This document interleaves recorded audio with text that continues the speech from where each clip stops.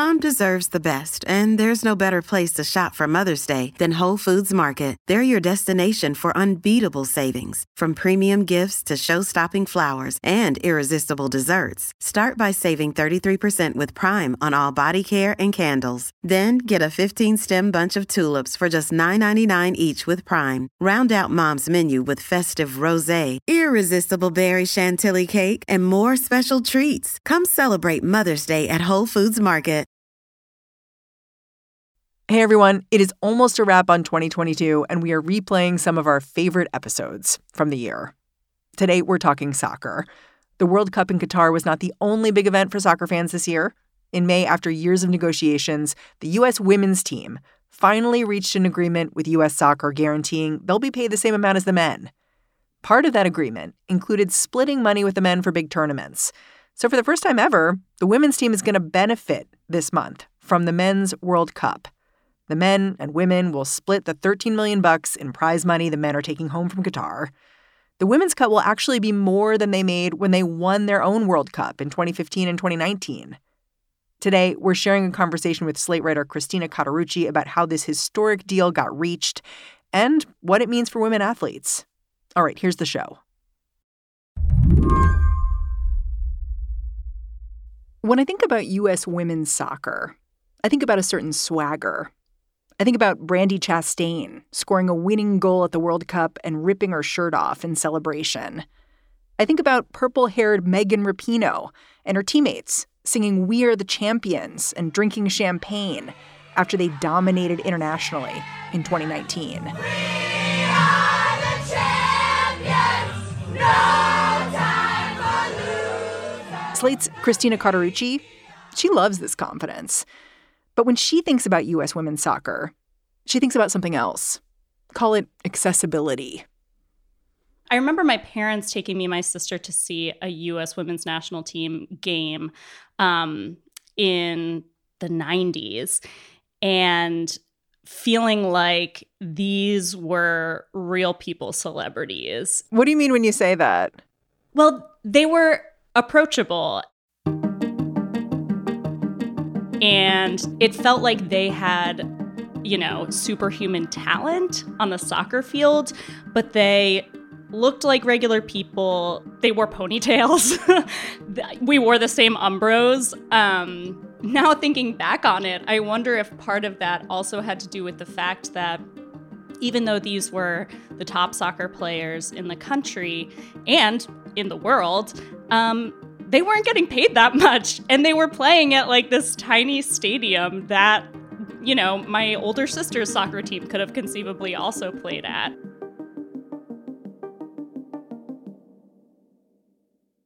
U.S. women's soccer, like most women's sports, has gotten second-class treatment since forever, which is strange because internationally, the U.S. women have been hard to beat, and the U.S. men have been beaten down. This disconnect between who's winning and who's being treated like winners has been at the heart of the legal fight U.S. soccer players have been waging, a fight for equal pay. This fight has taken many forms. The women complained to the EEOC. They filed a lawsuit they lost, by the way. Finally, they came to an agreement with U.S. Soccer. It ensures men and women get equal compensation for equal work. For the women, it's a historic first. Yeah, when they won the World Cup in 2019, the whole crowd broke out in a chant of equal pay. Equal pay! Equal pay! Equal pay! Equal pay! And originally it sounded like USA. And then if you listened more closely, you're like, oh, hold it. Everyone here is saying equal pay, which is, I think it was a little unexpected.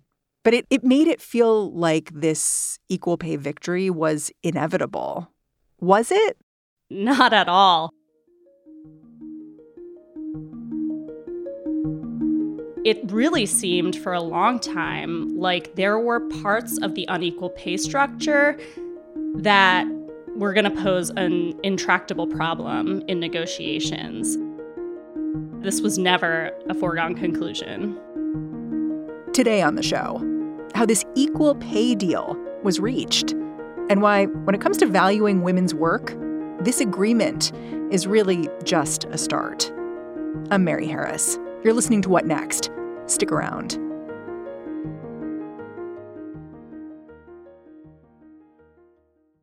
This episode is brought to you by Discover. When it comes to your finances, Discover wants you to know they are the credit card that is always there for you.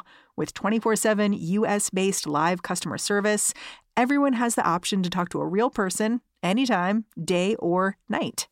Yep, that means no more waiting for, quote, normal business hours just to get a hold of someone. We are talking real service from real people whenever you need it. Get the customer service you deserve with Discover.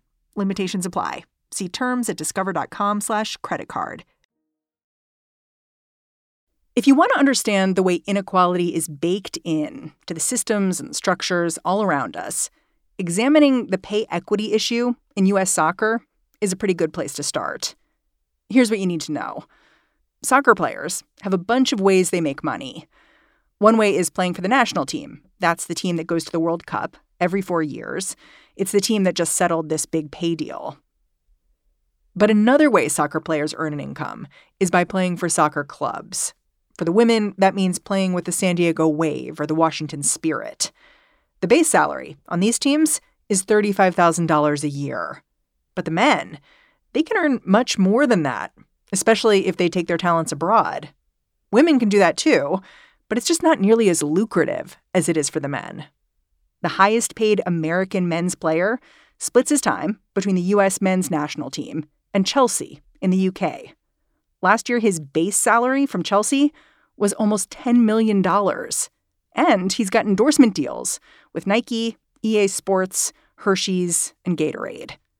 Because the women don't have these same kinds of marketing and revenue opportunities, they made certain compromises when they first negotiated their compensation with U.S. Soccer back in the 80s. So the structure was very different. The players' unions for the men and the women agreed to different structures in part because their base salaries gave them different amounts of security. So the women, because they weren't getting paid much on the club level, needed more security to know that, even if we don't win all our games or, go out in the first round of a tournament, I'm still going to be able to get paid. So they agreed to a structure where the majority of women's national team players got a salary, sort of a modest salary. It's like $100,000, right? Right. Which, is a lot by most measures, but for a professional athlete is not that much. And then they got sort of low bonuses for other games. So, for example, in former collective bargaining agreement for friendly game, against another country, which they would have about 20 a year, the women would get a bonus of about $1,300 if they won the game. If they didn't, they would get no bonus at all.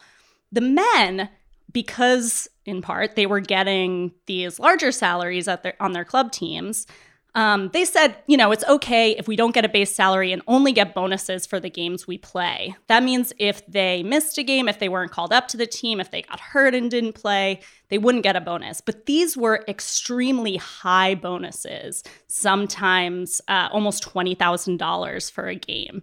And they would get paid that bonus even if they didn't win. So the pay rates for each game were extremely different. It's interesting, though. I can see the practical reasons for making those decisions where, the women's team was just looking for ways to guarantee that their players had some kind of source of revenue, like if they got pregnant, if they got injured, right, since their club team salaries were so low.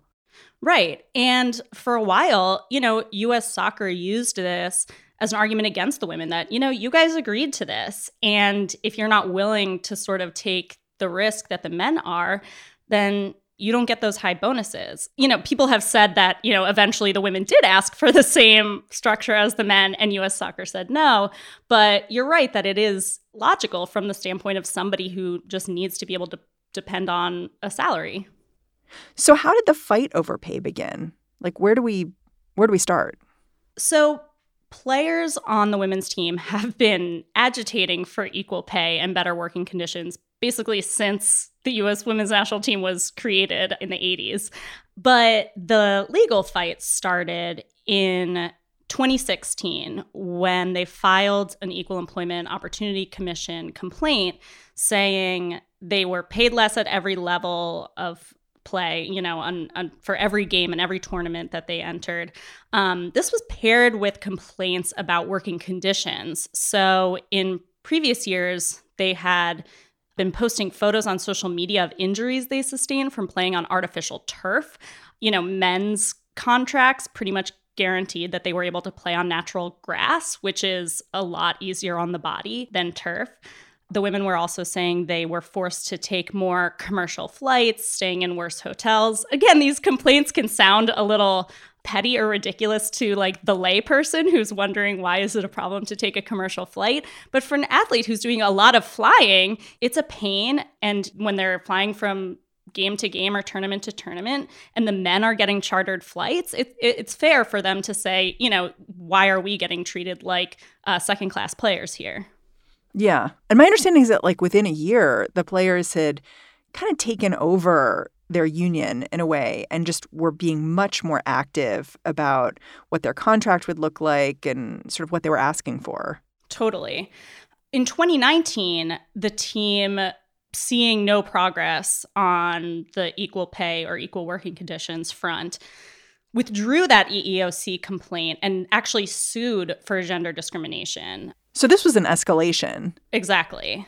And, they were arguing not only are we not being paid equally for equal work, but we are getting paid less for winning than the men are for just showing up. That suit, they ended up losing it, right? Yeah. And it was interesting because the judge basically said the core of your argument that they were paid less than players on the men's national team was factually wrong. It was a pretty devastating ruling to me. Yeah, this really drives home how complicated the pay structure is. So the judge was saying, you guys aren't actually being paid less. But what was happening was the women were playing more games and winning them all. And under those conditions, when the men were playing fewer games and losing, they were getting paid about the same amount, or women were getting paid a little more. And so the judge said, look, when you look at the cumulative pay, you're not getting paid less than the men. And the women said, yeah, but look at all that we have to do just to sort of meet where the men are. And so they were agitating. They said, basically, this judge's, the way he's looking at it is unfair. And what we actually want and what is fair is equal rates of pay, not just equal cumulative pay. And this lawsuit was really bitter. Like the filings that U.S. Soccer put in there, when folks got eyes on them, they were making arguments that were just repulsive to the women. They were basically saying women aren't as good at sports. And so, they should be lucky to be playing at all. Right. And you should dismiss this. And this is coming from the organization that is responsible for funding and investing in and promoting women's soccer in the U.S. And they said, this is a direct quote, the two sports, women's and men's, require different levels of certain fundamental physical skills central to the game, e.g. speed and strength. So, okay, they're saying that women's bodies aren't as athletic as men's. Thus, we shouldn't have to pay them equal rates because, if the women were required to play in the men's league, they probably wouldn't win. It was really shocking to the public who was following this suit, and I imagine extraordinarily offensive to the players. Yeah. I mean, what happened after U.S. Soccer had this legal victory was kind of interesting to me because they didn't take this victory and say like, okay, well, now we're done here. They kind of did the opposite. They did a bit of a house cleaning at U.S. Soccer, and then they signaled to the players like, hey, negotiate with us. I think they realized that they had a lot to lose from being the villain in this case. The U.S. women's national team is one of the most popular and well-known and well-loved teams in the country. It's the best soccer team in the world. And they weren't going to let this go. And U.S. Soccer, for, the past 5-6 years that they had been defending their unequal pay, had really come to be resented not only by the players who play under them, but by the people who come out and watch sports. And I think the fans would have followed the players wherever they went. If they wanted to boycott or strike, this was a team that had a lot of power and a lot more goodwill than the federation that was refusing to pay them equally. So they ended up settling the lawsuit and then coming to this agreement. When we come back, this new agreement meant the men's team had to share money with the women. So who convinced them to do that?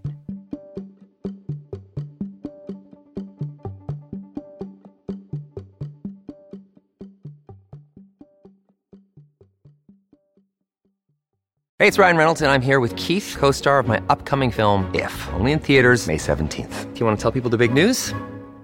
All right, I'll do it. Sign up now and you'll get unlimited for $15 a month and 6 months of Paramount Plus Essential Plan on us. MintMobile.com/switch. Upfront payment of $45 equivalent to $15 per month. Unlimited over 40 gigabytes per month. Face lower speeds. Videos at 480p. Active Mint customers by 531.24 get 6 months of Paramount Plus Essential Plan. Auto renews after 6 months. Offer ends May 31st, 2024. Separate Paramount Plus registration required. Terms and conditions apply if rated PG. This episode is brought to you by Progressive Insurance. Hey, listeners, whether you love true crime or comedies, celebrity interviews, news, or even motivational speakers, you call the shots on what's in your podcast queue, right?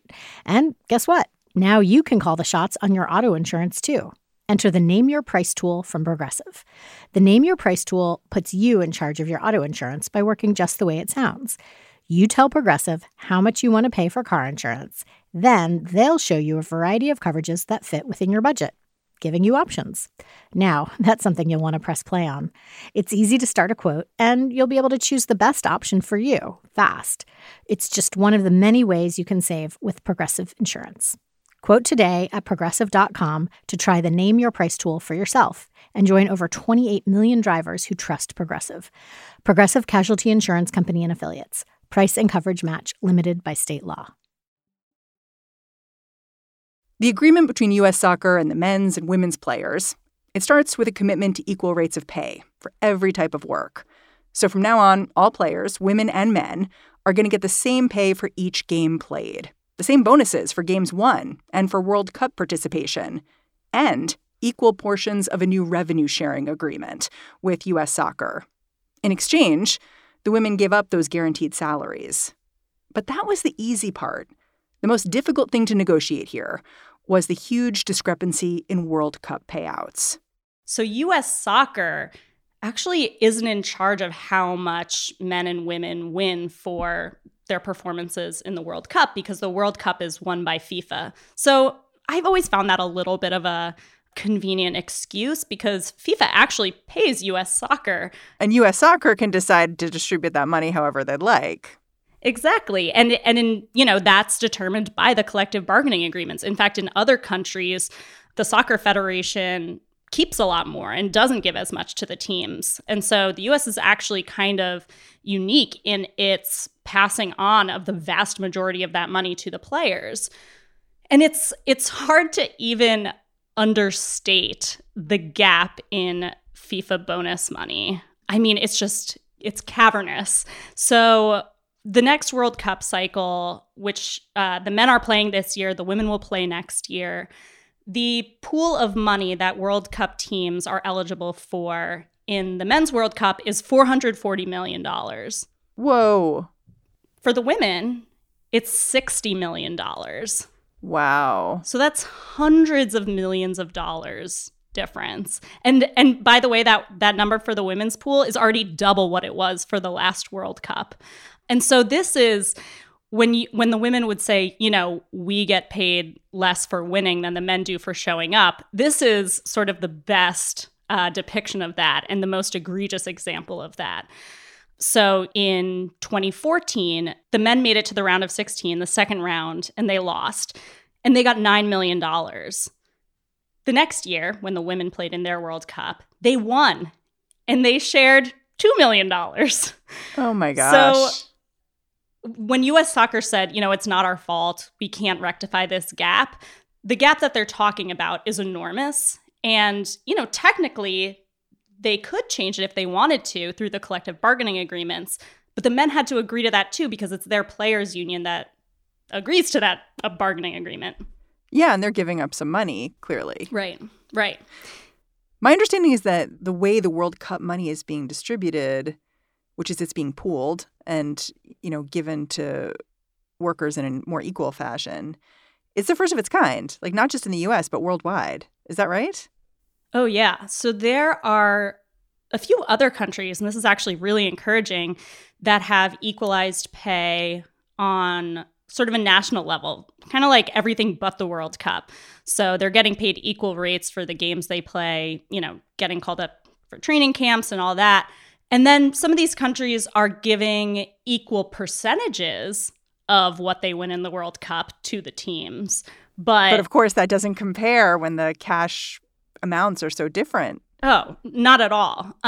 So what the U.S. teams are doing, pooling their money and, minus a small percentage for U.S. soccer, is really revolutionary. And in a way, it's probably fair to say that this would be hard to sell in any other country because in the U.S., the men do so poorly and the women do so well. There are few other countries where the gap in performance is so large as it is in the U.S. It's tempting to look at what happened here and see the men as behaving altruistically. But are they?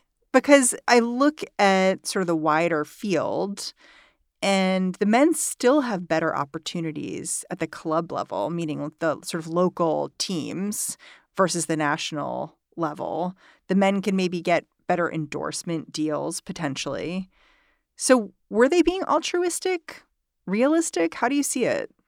I mean, the fact of the matter is, because the U.S. men's national team doesn't do super well, their World Cup bonuses are never like $1 million per player because sometimes they don't even qualify. Or when they do, they're splitting, still by the women's standards, a large payout. But it's not like they derive most of their income from that like single payment structure that they're now going to have to pool. And some reporting has indicated that the men were more concerned with raising their game bonuses outside the World Cup because that affects a lot more players than just, the 23 people who get called up for the World Cup games.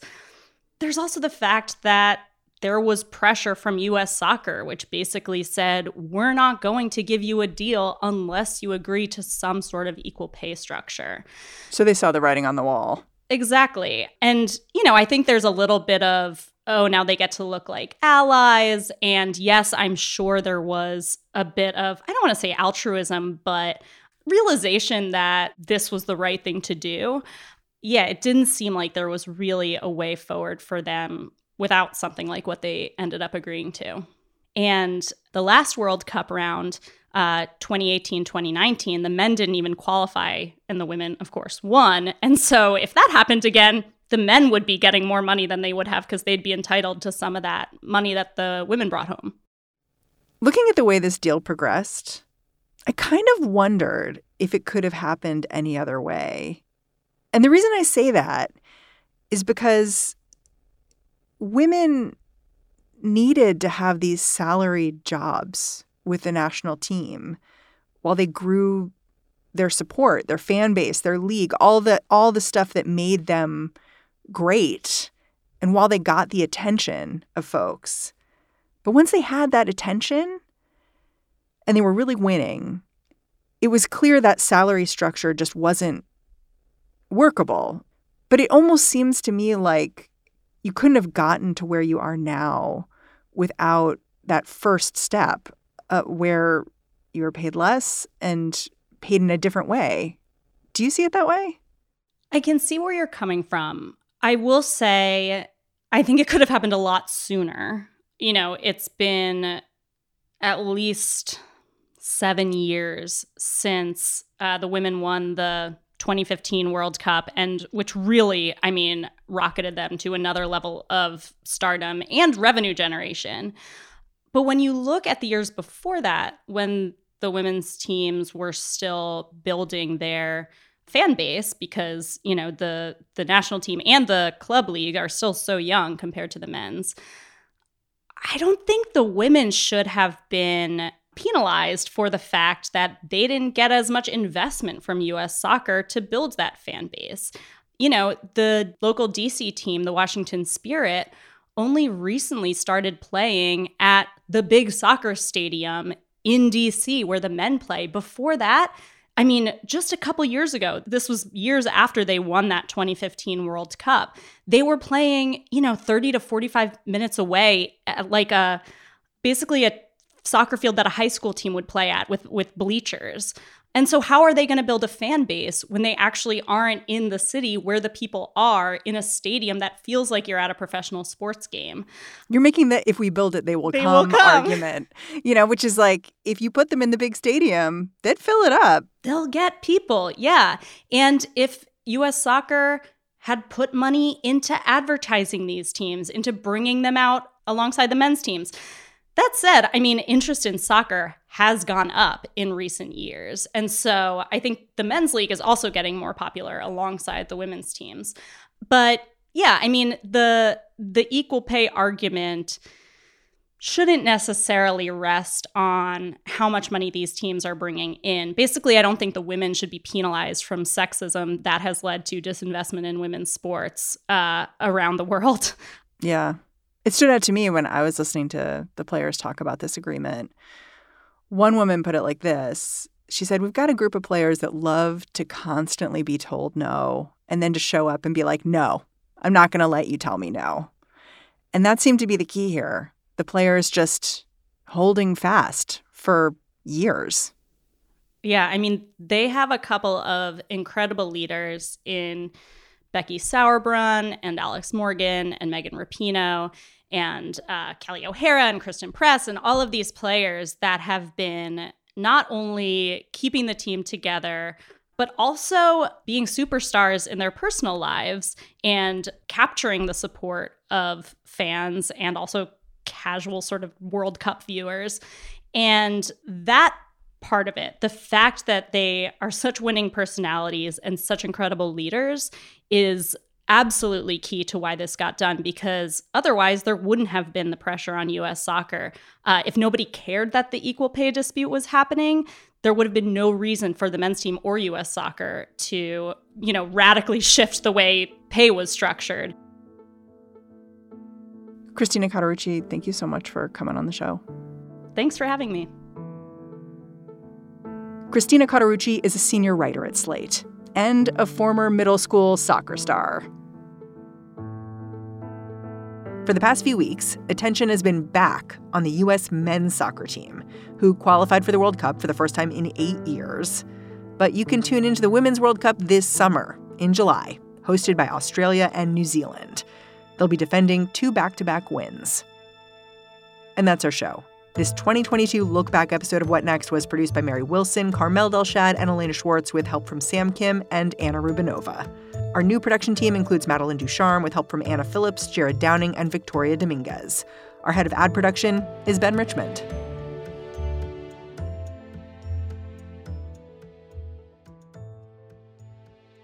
Hello, it is Ryan, and I was on a flight the other day playing one of my favorite social spin slot games on ChumbaCasino.com. I looked over at the person sitting next to me, and you know what they were doing? They were also playing Chumba Casino. Coincidence? I think not. Everybody's loving having fun with it. Chumba Casino is home to hundreds of casino-style games that you can play for free anytime, anywhere, even at 30,000 feet. So sign up now at ChumbaCasino.com to claim your free welcome bonus. That's ChumbaCasino.com and live the Chumba life. No purchase necessary. VGW. Void where prohibited by law. See terms and conditions. 18+.